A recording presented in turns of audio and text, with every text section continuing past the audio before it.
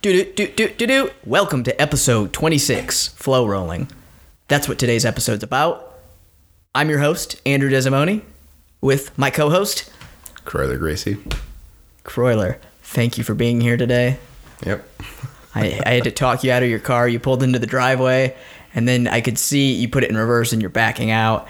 And I was like, no, stay. Yeah, and I wasn't sure what am I walking into today? I know. You don't know if you're going to walk into a house that has no AC. You don't know if you're going to walk into if there's going to be some type of small gang war in the house. Right. I live in a very dangerous part of town. It's very sketchy. Super sketchy. The median age is 77, and so you can be sure that there are a lot of social cliques here. They can be very aggressive towards outsiders. I saw the guy sitting on his porch reading a book with the compression socks up to his knees.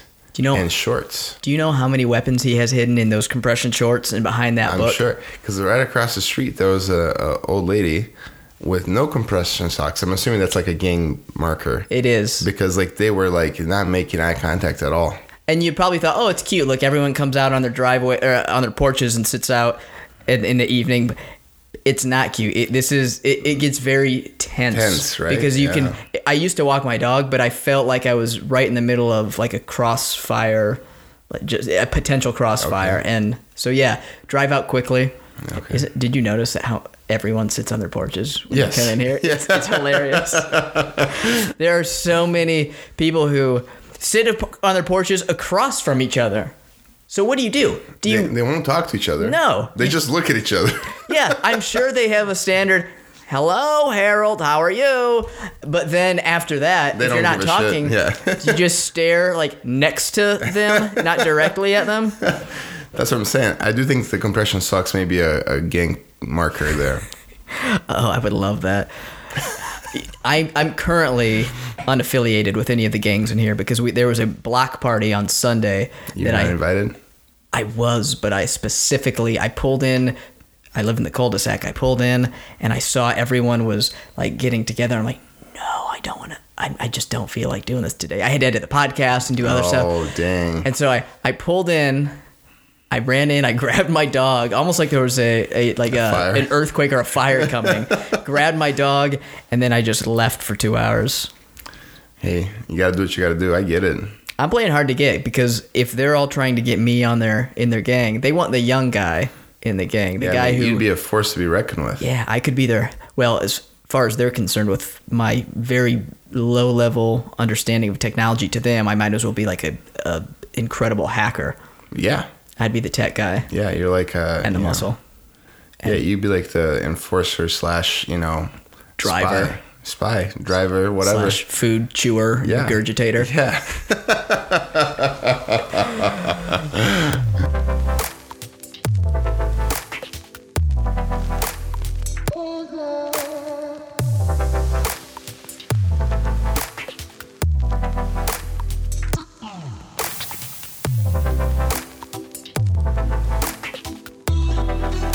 Okay, enough about me. Back to flow rolling. Flow rolling, yeah.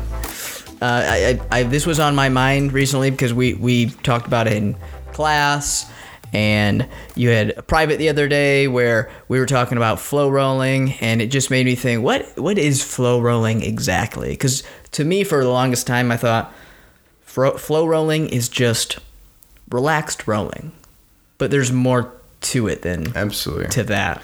Well, see, flow rolling is one of those things that it more often than not goes horribly unless you know how to do it properly. So the idea behind flow rolling is to move to keep the ball going, to keep the roll, for lack of a better word, flowing.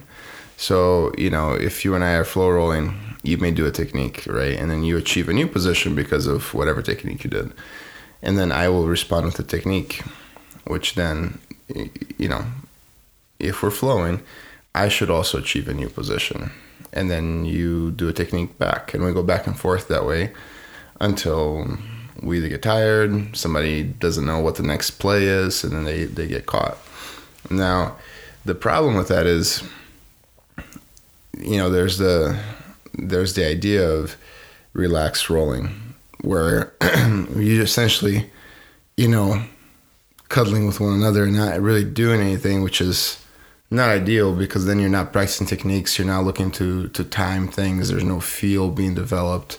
And you essentially, you're just there. Your body's just there, which is not good. Or it falls on the other side where, the flow roll stops being a flow roll because somebody's getting angry that they're getting put in a worse position, or they're not getting the better of the exchanges, or they resist the exchanges, and then all of a sudden egos flare up and somebody needs to beat their chest and show that they're the toughest guy around, Mm-hmm. When you're talking about taking turns, or when you're saying you have a technique and then this person has a technique, what are you defining as a technique? Is a technique simply when you slap and bump hands, this person goes from half guard or from in your guard to side control? All right, that's their technique. Now the next person goes. Or are you thinking technique, they follow through all the way? Well, it depends on the level and the partnership, right? So a very simple way of thinking about it is you play volleyball, right? And growing up, I'm built for volleyball. Yes, you are. But you've done the whole thing where you're essentially just keeping the ball up in the air for as long as you can, right, with your friends. Or in soccer, they do it with a soccer ball with their feet, right? Keep the ball up in the air for as long as you can. You just pass it around and all that. Now, the idea there is never to show off how much cooler you are at keeping the ball in the air, but more so that you can keep the ball in the air, right? Now, with practice, you become very good, and especially with soccer, with your feet, you can do some cool tricks, right? But again, the goal is still to keep the ball in the air, and if you drop the ball, you drop the ball. Mm-hmm. The way I think of flow rolling is very much that way. I'm gonna let you do whatever it is you're trying to do with very minimal resistance, so there's something there. Otherwise, you're just moving against a corpse, and you'll achieve whatever your goal is. So if your goal is to achieve a guard pass, example, go from guard to side mount, great. If your goal is to achieve a grip, maybe a grip that you don't usually get that I know you're working on, then that is the technique, right? Getting that particular grip, that's your goal. You're just looking to develop it. Or an entry to a technique, maybe you're very good at controlling the honey hole and very good at submitting from the honey hole, but you're not good at getting there from, let's say, butterfly. So getting into the honey hole becomes the technique, right? Sometimes it's a submission. You're working really hard at this particular choke, and you finally get it. So whatever technique, whatever goal target you're looking to achieve, once you achieve that, then that's where having a mutual understanding, with your partner and spending time together becomes very meaningful, because you realize, okay, I'm going to let him carry this through a little bit further because he's been working on this guard pass. Right. He got to side mount. But because he's never really accomplished this guard pass, he also has never accomplished controlling side mount.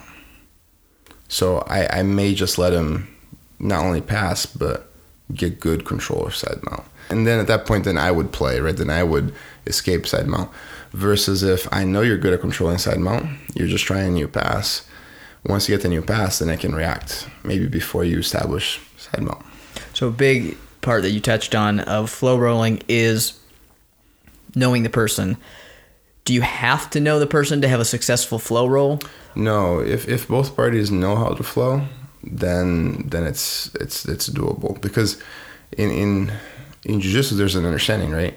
You see a guy comes in the door that trains jiu-jitsu that you've never talked to before, and you go roll. How many times have you asked them, hey, you do know that if I tap, you gotta let go? How many times have you said that?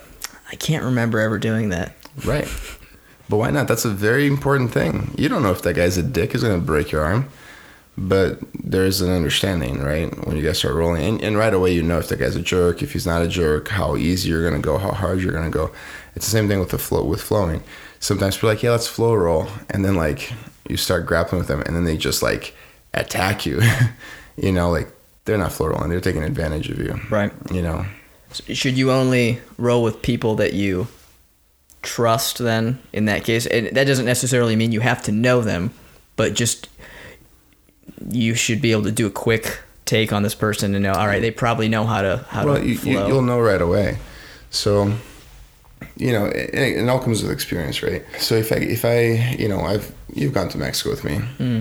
A lot of the black belts that go to the camp in Mexico, they're looking to play, to have fun, right? To play jiu-jitsu, and that's where flow rolling is very, very important. If you're injured, you're hurt, you're on vacation mode, you don't want to be all beat up, but you still want to play jiu-jitsu is very, very important. So you start flow rolling, and this is with anybody. And the moment that it's not flow rolling anymore because somebody is just a corpse, they're letting you do anything that you want with no resistance, or the moment that somebody is far too intense to be flow rolling, then you need to understand that the objective of that role has shifted, right? Where the objective of flow rolling is for technical growth and improvement. The moment that somebody shifts that tone to, I'm going to take advantage of this black belt because he's flow rolling, he's trying to work on things that he's not good at. It doesn't have to be a black belt, it could be a blue belt even, right? I'm going to take advantage of this person because they're trying to develop their game, so they're exposing their weaknesses. The moment that your partner makes that choice, then the objective of the role has shifted. It's no longer technical growth. Now you're looking to, protect yourself, make sure you're not injured, if possible, dish back this guy's attitude back to him so that he understands he's being disrespectful and taking advantage of the situation.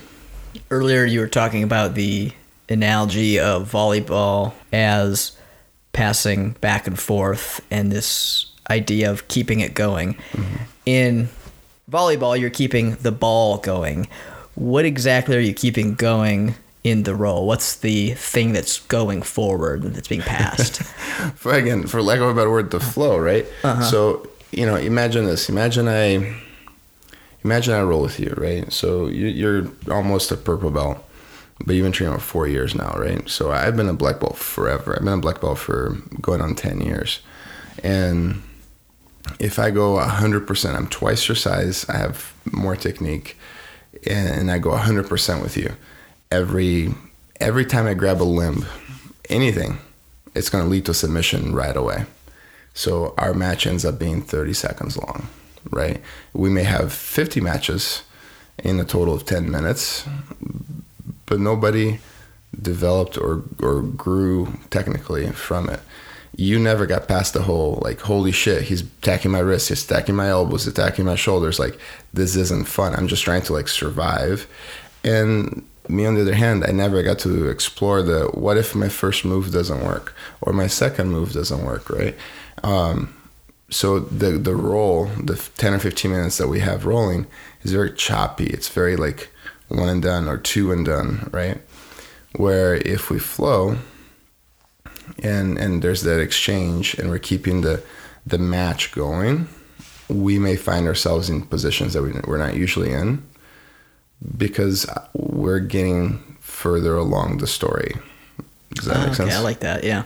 So, I don't know. I think there's a time and a place to go 100% and show off your A game and be a hard ass and be a tough guy.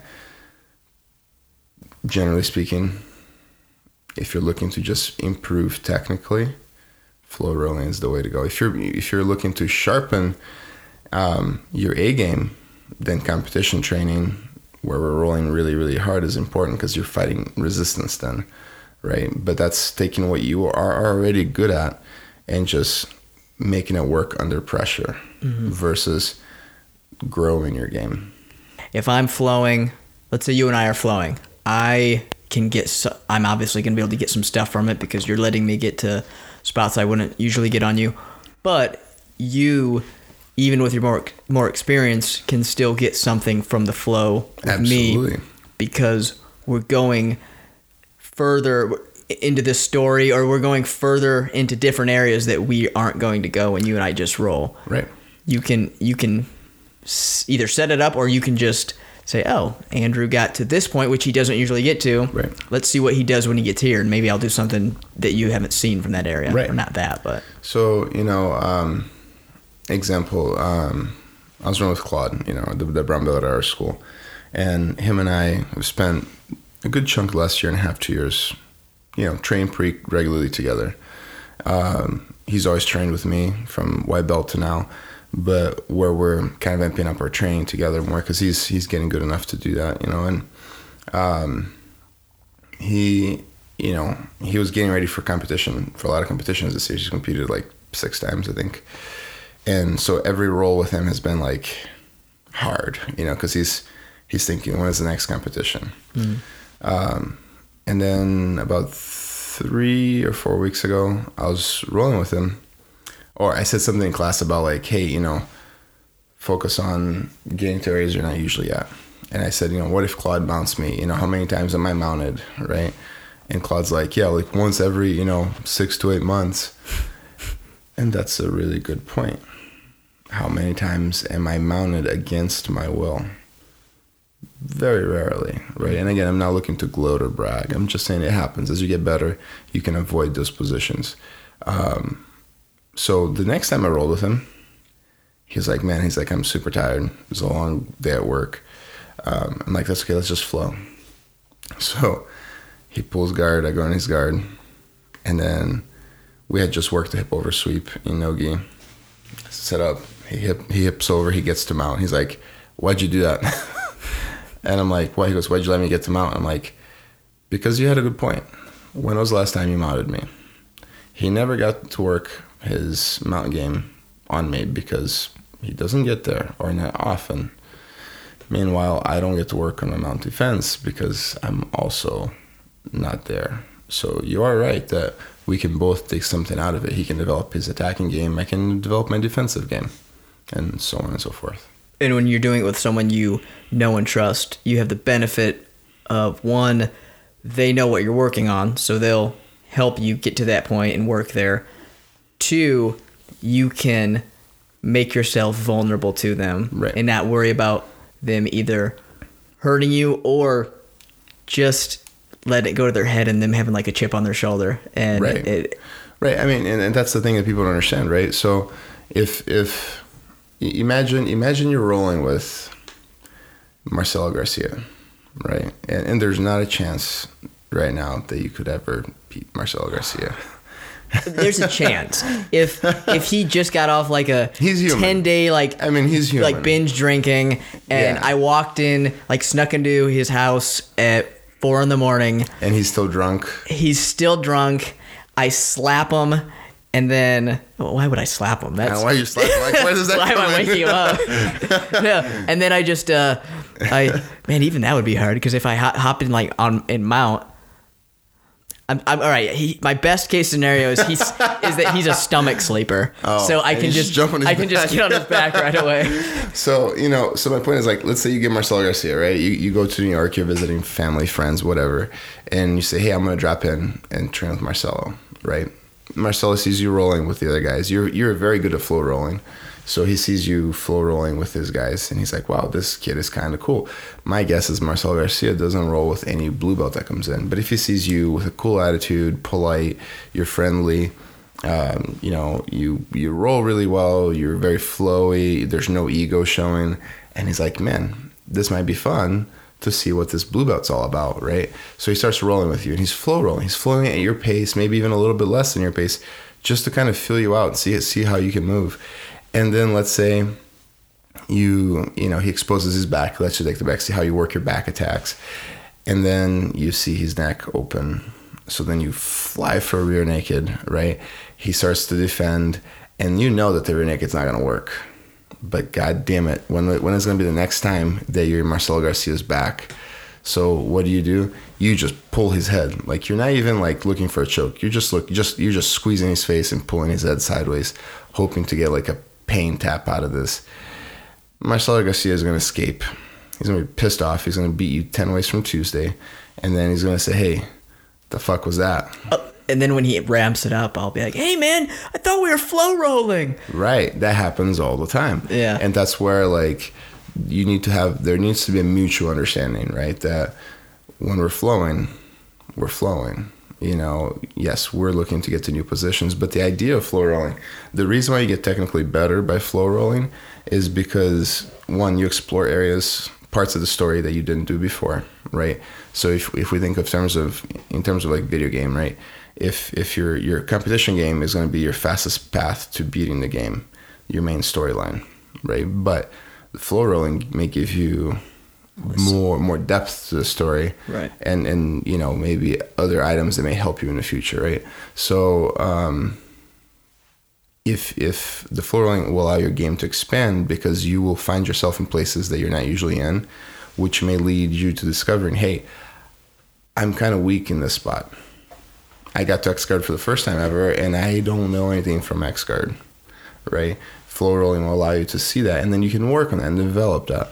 On the other side of that, flow rolling will also allow you to see things that your opponents are doing to you that you may not realize in a more real role, right? So they may have a certain grip that screws up your guard, and you never see it because you're just reacting in the heat of the moment. But in flow rolling, you may go, oh, that's the grip. That's why he always passes my guard. Or you may realize something that you're not doing, that you could be doing, that would be better. You know, every time I mount somebody, they push my hips. And I thought I was holding their head to keep myself from being pushed off, but I wasn't. So now you can see that, right? And it allows you to find those flaws and those mistakes. So not only are you growing, you're also sharpening the shortcomings and improving on the good things that you already have.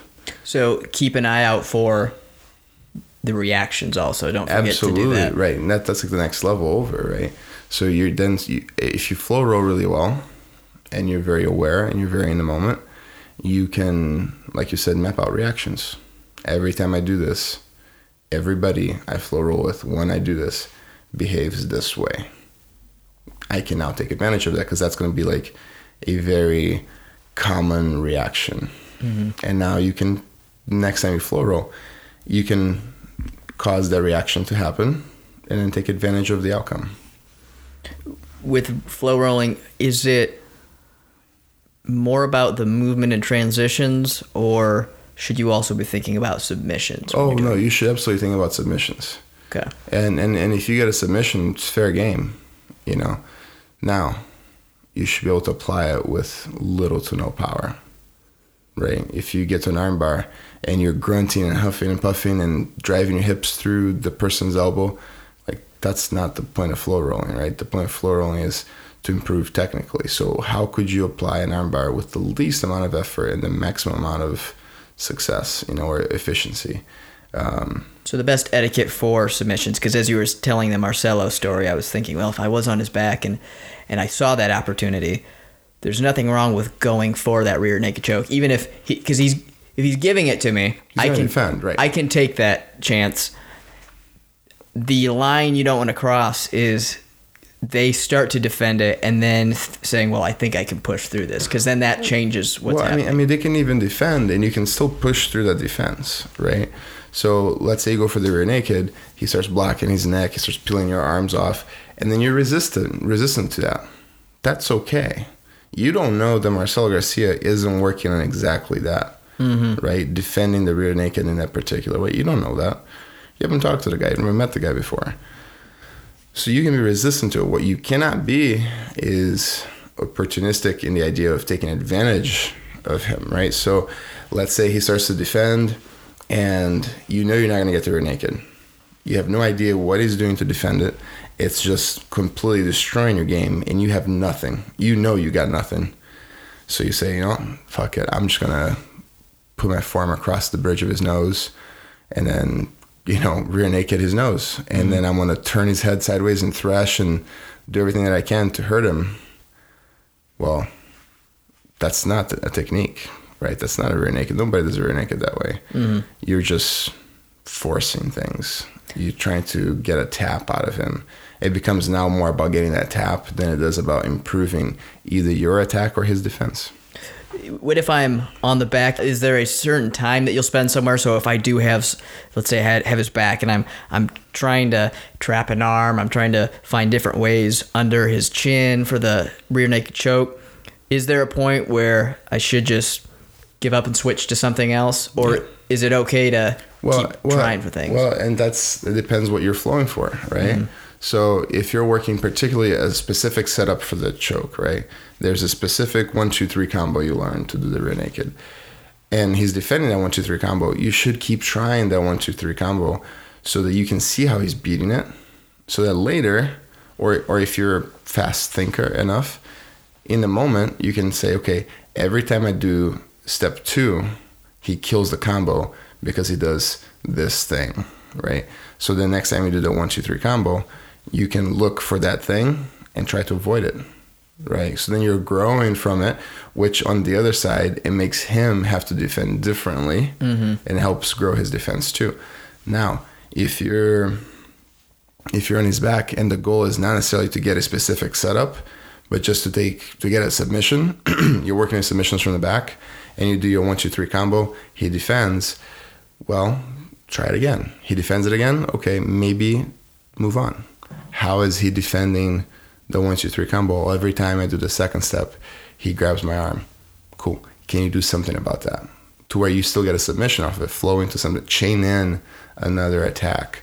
So then it's not just about the rear naked or that particular combo for the rear naked, but it's rear naked, he defends into maybe an arm bar, and he defends maybe into a triangle, and now we're chaining things and we're growing. I mentioned earlier, I always used to think flow roll is slow. Flow roll means always moving. Now I know it doesn't mean that you have to be slow by any means. Should you always be moving, or can you sit and savor and try to learn from the moments where you're stationary and trying to fight for the little spaces, or is that something else? If that's what you're working for, absolutely. Okay. For me, I grapple with how 2 hours, sometimes a little more than that a week, sometimes a little less depending on the schedule, of course. And we flow a lot of the time. We flow by no means we're both going nice and easy and soft. No, it just means we're allowing for an exchange of knowledge to happen. I do a technique, he does a technique. I do a few techniques, he does a few techniques. And sometimes we clash in it that we get to stalemate, right? So in those stalemates, then we're fighting for the minute stuff, the small angles, the small little, I'm going to wedge my knee here, or I'm going to put my hand here, or I'm going to move this way.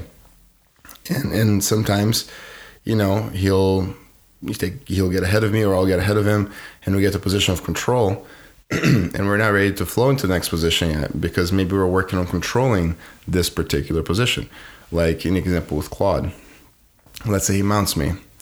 His primary goal shouldn't be to tap me, it should be to just keep it.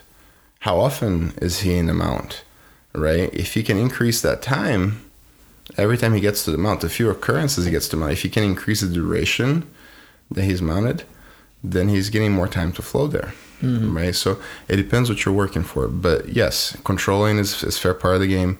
Fighting for the little things is fair part of the game. And sometimes in that flow, there will be a stalemate. You keep mentioning and going back to, it depends what you're working on. So some people, I think, have the idea of flow roll also. Flow has this connotation to it of very subjective and, hey man, just do whatever, bro. Anything goes. When I first started, that's what I thought whenever someone said, hey, let's just flow, I thought, all right, it's almost like come into it empty-minded and just surf this wave, which I don't know. It is. That is part of it. But it sounds like you should also, do you go into it with that empty mind, or do you go maybe empty-minded and then say, I'm going to, once I get to a point, see, maybe I should work this angle? Or do you go into it thinking, I want to try to work on this. Let me see if this comes up while we're rolling. But this is where like when I mentioned earlier on in the episode, I said, it depends who you're rolling with and the partnership that's happening there, right? So if I'm rolling with somebody that's very, very good, somebody who can flow for a long time, let's say like Dr. Howe, who I've flow rolled with for 10 years, right? We can flow everywhere, like in every position, and we know what we're working on. I know what he's working on. He knows what I'm working on. We kind of put ourselves there. We develop the game and we grow, right? But if you take two blue belts and you say, let's say even better, 2 white belts, even a more extreme example, say flow roll. Have you ever seen 2 white belts flow roll? That's impossible because they don't know shit. You know, and that's a problem, right? Because if you don't know what you're supposed to be developing, how can you develop it? Well, and also it's if we go back to our volleyball analogy, it'd be like having 2 people trying to volley a ball back and forth, but they just want to spike the ball every time. Every time. Yeah. So, you know, the problem there is the less knowledge you have, the more focused your flow roll has to be. So, as an example, let's say where Dr. Howe is a black belt and me, we can kind of flow roll everywhere, right? 2 blue belts may not. Because let's say these 2 blue belts flow roll into a position that neither of them know anything. So, something we haven't covered in our program yet, in our curriculum at our school, we haven't covered 50-50 yet. It's not been covered. It's been mentioned, but we did not cover it, right? Positions from 50-50. So imagine you're flow rolling with another blue belt at our school, and you guys get to 50-50. You don't know what you're supposed to do there. You also don't know what you're not supposed to do there. And your partner is in the same boat because it's 50-50. So then you have this option of we sit there and make eye contact and have this very awkward, semi-private moment, or it gets really clunky, which defeats the purpose of flow rolling, and one of you tries to get the better of the position, right? Oh, I sit there in that. I go with the first option. I figured it was part of the comptroller system. I just hang out there for a while. Yeah. So, you know, because the knowledge base is smaller, right? If you are to flow, you have to flow in areas that you have knowledge that you can expand upon, right? So think about when you flow roll with the other blue belts. How often do you go into positions you have no idea what to do?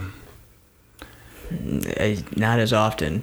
Very little, tend right? to hang out in the waters that I'm more familiar with. That's the idea, because that's what you know, right?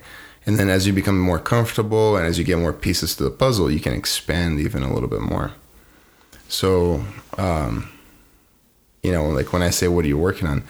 To me, if I was to teach somebody to flow roll, and starting from ground zero, right? If I'm going to teach somebody that's never flow rolled before to flow roll, I would say, hey, you're going to work for, let's say, half guard. You're going to do Kimura from half guard. And that's the only thing. This is the setup that I want you to do.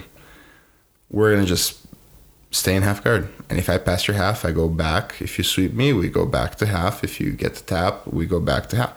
That's all we're going to do. We do that quite a bit at our gym, where it's kind of like a positional rolling, or right.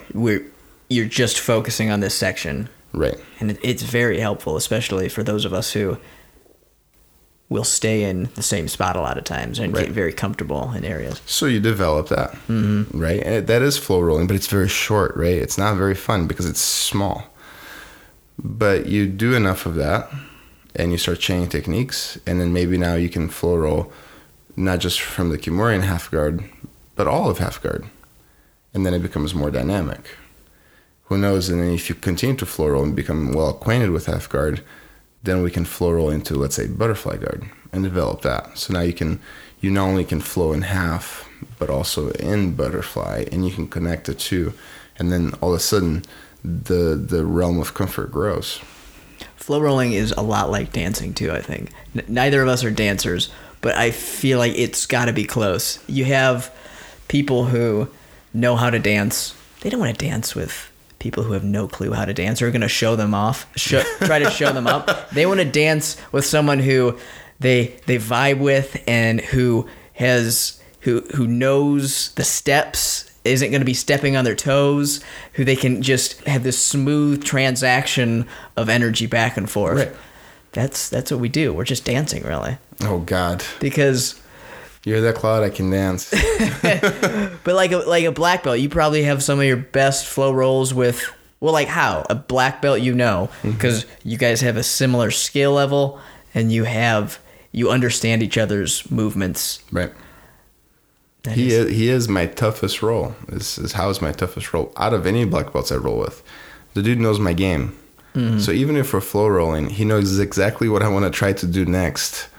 And he stops it before I start it. So like it's super frustrating. It's rolling with somebody that literally knows what you're going to do next. Rolling, it changes so much from person to person, especially the flow rolling. There are people at our gym who every time I roll with them, it's a great roll because neither of us have any intention of trying to one up the other person. It's just fun. Let's see where we go. Mm-hmm. And styles, I think, have a big part to do in being able to flow with someone. What do you mean?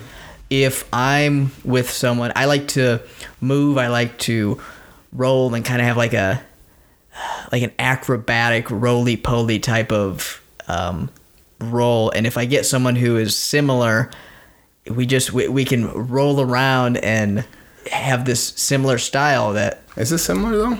Think about this, because like there's times where you and I have rolled where like things are a little more serious and it's not as much of fun roll as it is like survival. Mm-hmm. But then there's times where you and I have flow rolled quite a bit where we're both going to these crazy positions. Yes. And my style and yours are not necessarily identical. But see, in those moments where we are having this crazy fun roll, I feel like you're mimicking my style. Well, like to an extent, but it's also because, I want to play.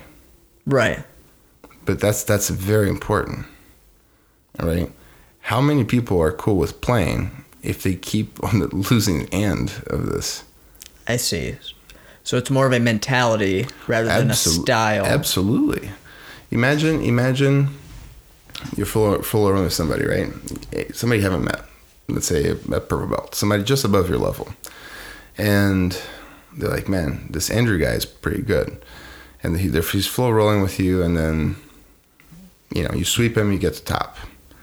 And then he tries to sweep you back, right? And then you're working on, stopping the sweep or maintaining balance, maintaining top control. So you resist in a particular way. It stops his sweep. And not in a dickish way, you just, you countered it, which is fair. So then now you get to side mount, and then he tries to escape. You allow him to escape, and then you set up a submission as he escapes side mount. You tap him. Again, no egos here, right? This was a flow. This is an exchange. So he's like, oh, wow, okay, we're flowing, no big deal. Blue belt, lower rank, smaller guy, who cares? It's just playing around. And then you guys go again, and then he tries to pass your guard. You allow him to pass. As he's passing, you take advantage of his movement. You see an opportunity to throw up a triangle him. He tries to escape, he can't, he taps. Okay, cool. This blue belt guy is kind of tougher than I thought. No big deal. And you keep going, and you keep tapping. How long do you think it'll take for that guy who does not know you to go, fuck this guy, I'm going to kill him? Most people, it's going to happen pretty fast after one or two taps. Absolutely. But there was never an intention of humiliating the guy or taking advantage of him or, showing off. That was never the goal. It was just an exchange of technique that he couldn't keep up with, and it led to him to a shortcoming, right? So that's where problems come up, is because it may be a flow roll to start, but very quickly when people feel like they're in the losing end, they will fight to get back to a place of comfort. And that's in that fighting, in that resisting the flow, is where the people's emotions come into play. That's where, the speed amps up and people can't keep up. Well, and there's also that part of the ego, and I've been guilty of this, where you say to yourself after someone catches you in a flow roll, okay, well, I need to remind you that I that I'm better than you. Right. and that's not a good thing to have in a flow roll, but yeah, there's that little voice that says, okay, they caught me, cool. Oh, okay, they caught me again. Right. I need to tap them just so they know that I can tap them. Push comes to shove, I still got him, right? Yeah. Which, if you're both flow rolling, the thought of that you can't catch him or that you're not as good as them should have ever entered their mind. Mm-hmm. But most people aren't wired that way. Right. So you remember when we went to BJ in Paradise, which, small shout out to Brad Wolfson. He hosts one of the best camps I've ever been to in Mexico. It's called BJ in Paradise. I've gone every year. Highly recommend anybody that wants to go. It's in Puerto Escondido. Fun, week-long trip. Beautiful, great food, great training. Yeah. So do you remember when we went, and then we won't mention names, but there was one guy there who was kind of quirky and, obviously a knowledgeable guy, but quirky, and he was kind of like cute corner people and start talking to them. Mm-hmm. Okay. And do you remember the instance when we were coming back from one of the tours and this purple belt that was there decided to take it upon himself? This purple belt was talking to this white belt, right? And this purple belt, the white belt was the quirky guy. The purple belt decided to take it upon himself to see how far could he stretch this guy's knowledge base out, right? So they started a conversation about like the Spanish conquest, right? And then the purple belt, very knowledgeable, very intelligent guy, he like kept taking it further and further away from the Spanish conquest because like, hey, maybe this guy's comfortable in historical facts, right? And then he went on to talk about astrology, right? And then into forgot about this. Yeah, and then into astronomy, right? Uh-huh. And the other guy was keeping up, right? And then they started getting into comic books, and then on TV shows based off of comic books, and then into food and cooking, and then to different countries and languages. I mean, like that purple belt saw it as a challenge. Like, hey, can I pull this quirky white belt who has a wide base of knowledge about everything, and can I go far out enough into the realms that he's not comfortable with? Eventually he did, right? Do you remember what that limit was? I can't. I don't remember. I tuned it out after a while. but I was impressed that we talked about the white belt was able to go that far with him. Right. And the belt color is not anything to do with like their intelligence level or anything. It's just you wouldn't have pegged this guy to be able to keep up. Keep up with yeah. So flow rolling is kind of like that, right? If my knowledge base is bigger than yours, push comes to shove. Not even push comes to shove. If my knowledge base is bigger than yours and we're flow rolling, right? Ultimately, what will happen? Even if we're flow rolling, even if there's an even exchange of technique and knowledge, my knowledge base is bigger than yours. Who is going to win the flow roll? You're going to take me to a place that I no longer can go. At some point, I'm going to win. It'll be like a cartoon when the coyote runs off the edge of the cliff, and then he's running and his feet are moving in the air, then he looks down and goes, oh, I have no ground to stand on. Right. Yeah. Right. So if we're both flowing evenly, there's no egos in place, right? We're both just looking for technical growth. We shouldn't have to worry about the tap here and there, because if there is really a knowledge discrepancy there, the more knowledgeable person should, in the flow roll, be able to take you somewhere where you can't keep up, right? Where it's so far outside of your realm of ability. The person that's the less experienced of the two should appreciate that ride, because he's never gone that far into the story, right? He's never been so far to understand what's out there. He got exposed to it in a very easy, safe, controlled manner. And then next time he kind of has a better idea where he's going to go. But most people can't do that. Mm-hmm. And that's where the problem comes up. Yeah. Is there a danger in your role, too many of your roles becoming flow roles? Yes. I feel like the more you train at a place and the more you become friendly with people, it's easy to just make every roll a flow roll with those people. Yeah, again, there's huge benefits of flow rolling, right? Technical growth, the timing, the feel, sharpening of techniques. It helps you roll if you're injured because you and your partner will work around that injury, right? There's huge benefits, but there's also downfalls to it too.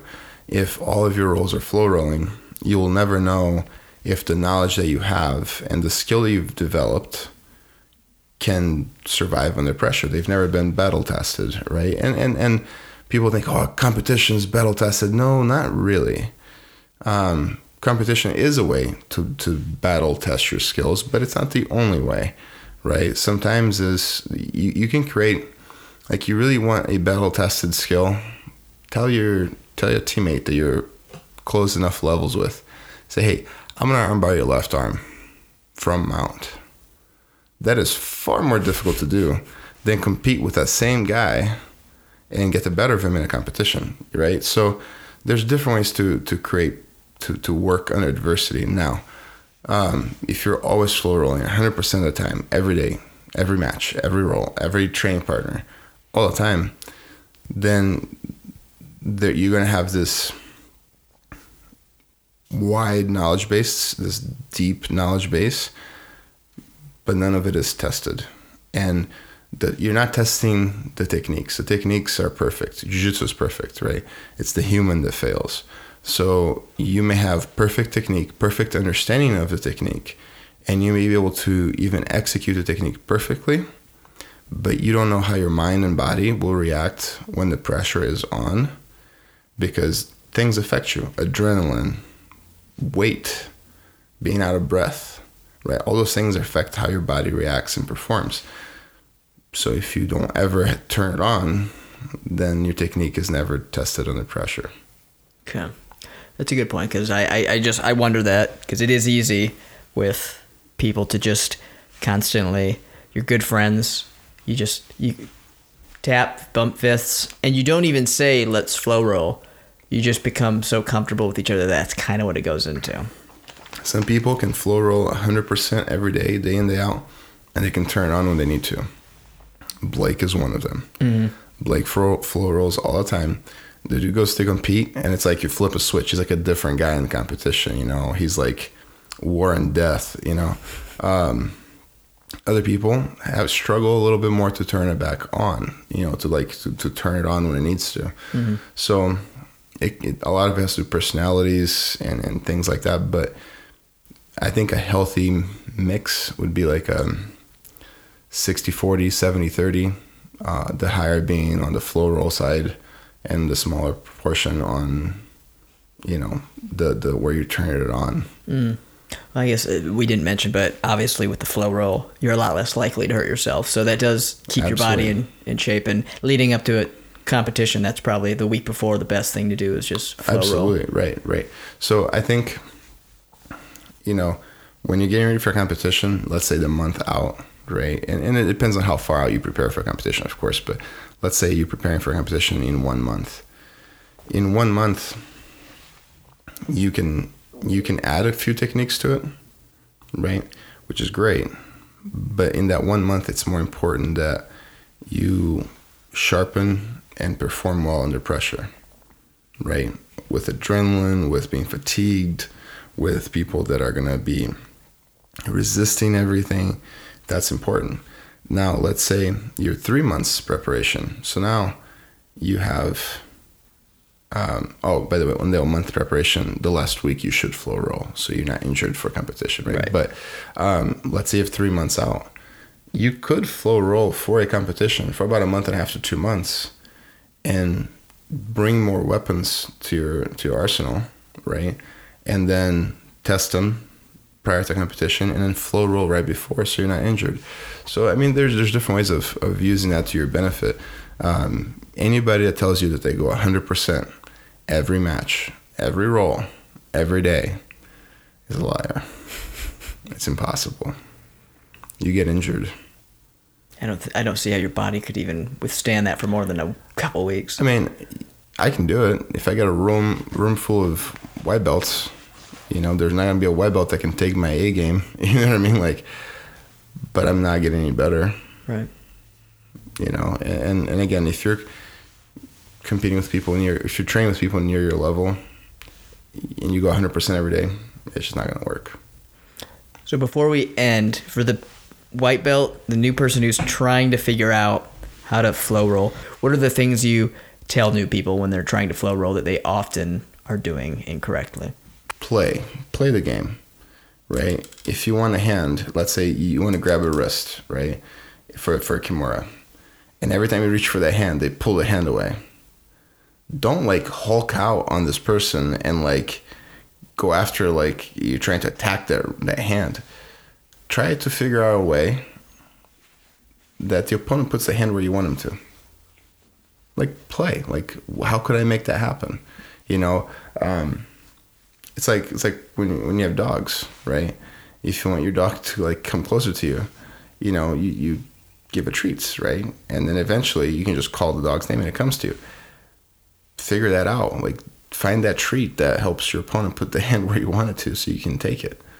Then they'll think that eventually they'll do it just because they feel like it's the right thing to do. Mm-hmm. And then you can take advantage of them. Just having that, I think, defaulting to play in your head. Just every time you're rolling, just play. Have fun. Just play. That is a good mentality. Yeah. It's not gonna make you the perfect flow roller, but it can be overwhelming when you're trying to flow roll with someone and you're thinking, am I doing it right? Wait, is this right? Wait, should I do this or not? Just go, just have fun and play. Yeah. And there's a difference between flow rolling and being reactive, right? So that's the other thing to be careful of is you can say, I'm flow rolling, I'm getting all these positions and I'm moving. To what extent? Like, are you seeing what's happening in the roll? Are you getting better? Are you looking for patterns of mistakes or patterns of success?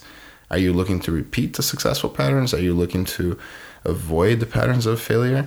Are you watching what's happening? If you're just there and accepting everything and there's no thinking involved, you're not taking full advantage of the flow roll.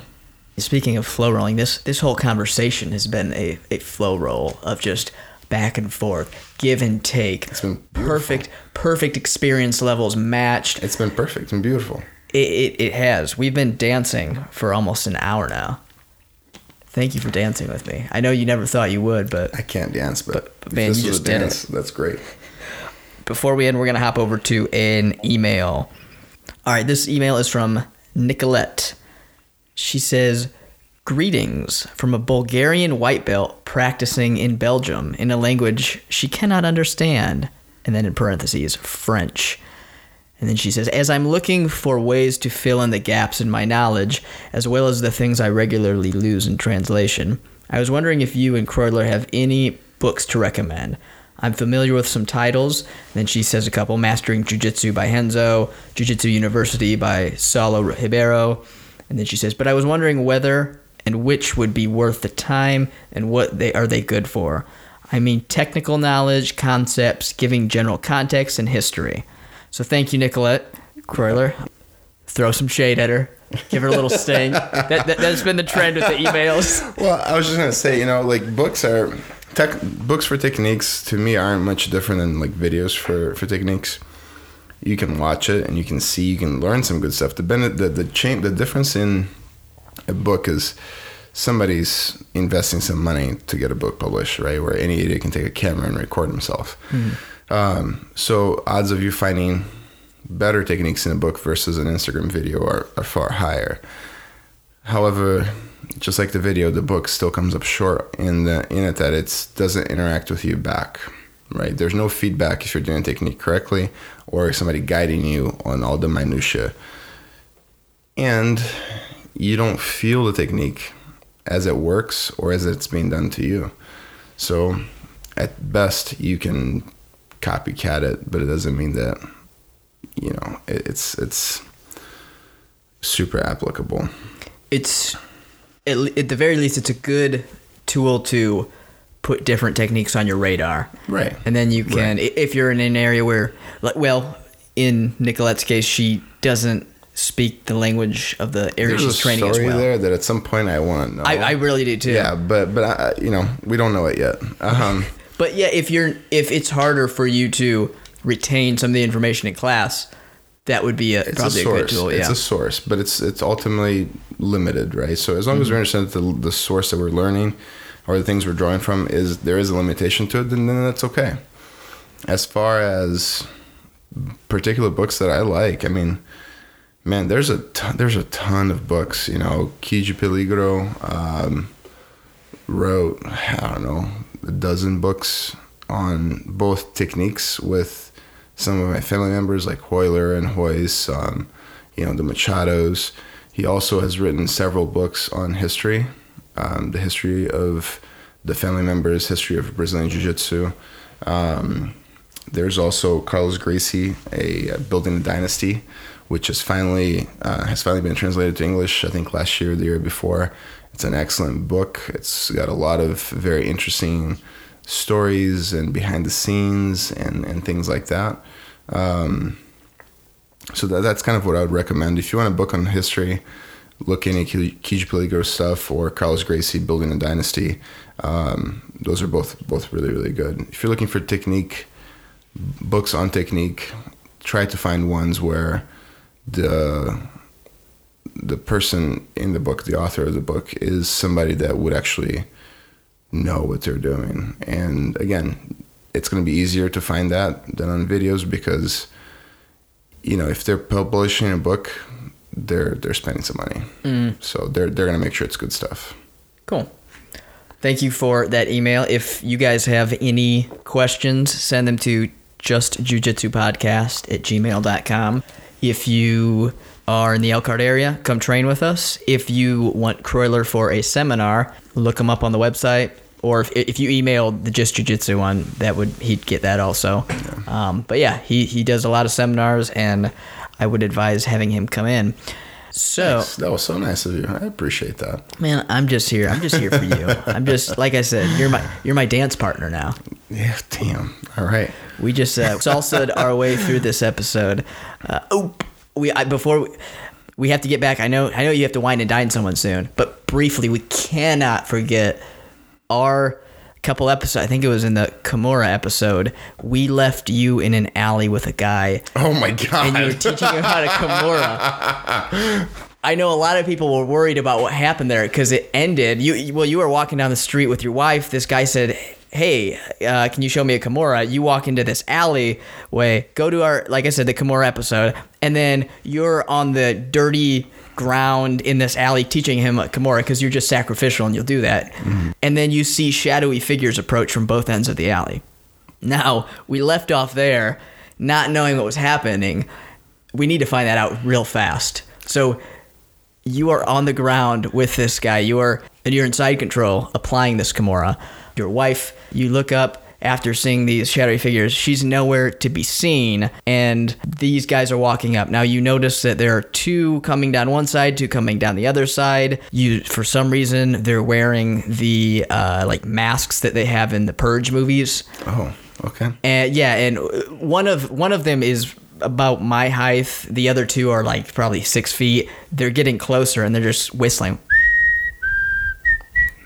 See, that's when you pull a Henzo, right? And you punch one guy, knock him out. Boom. The big guy's a small guy? Always a small guy first. I know, you've told me that. Always a small guy first. Yeah, and then you take down the big guy, and then you choke him. While he's unconscious, you punch him in one eye. When he wakes up, you choke him, and you punch him in the other eye. But you at Henzo style. I know. Henzo did that. If anyone hasn't checked it out, go look it up. Just put Henzo Twitter fight, and you'll find a recap of this. But don't distract us from what's happening here. Well, what's happening here is that I also have a buddy now because I taught him how to do a Kimura. So he's an ally. Oh, that's very true. Yeah, and now he can take on the other two guys. You're getting the hang of this. So you take these two guys down. He stands up, he's scared. So you kind of have to reassure him. He's like, right. I can't do this. I don't know if I can do this. He just needs to survive long enough for me to take that first two guys down. He grabs both of your shoulders and says, "Do you think I'm capable of taking one of these guys down?" You have to assure him. Yeah, I'll tell him, get his shit together and go handle his shit. Wow. So he kisses you on the cheek because he's so Whoa. grateful. He's so grateful.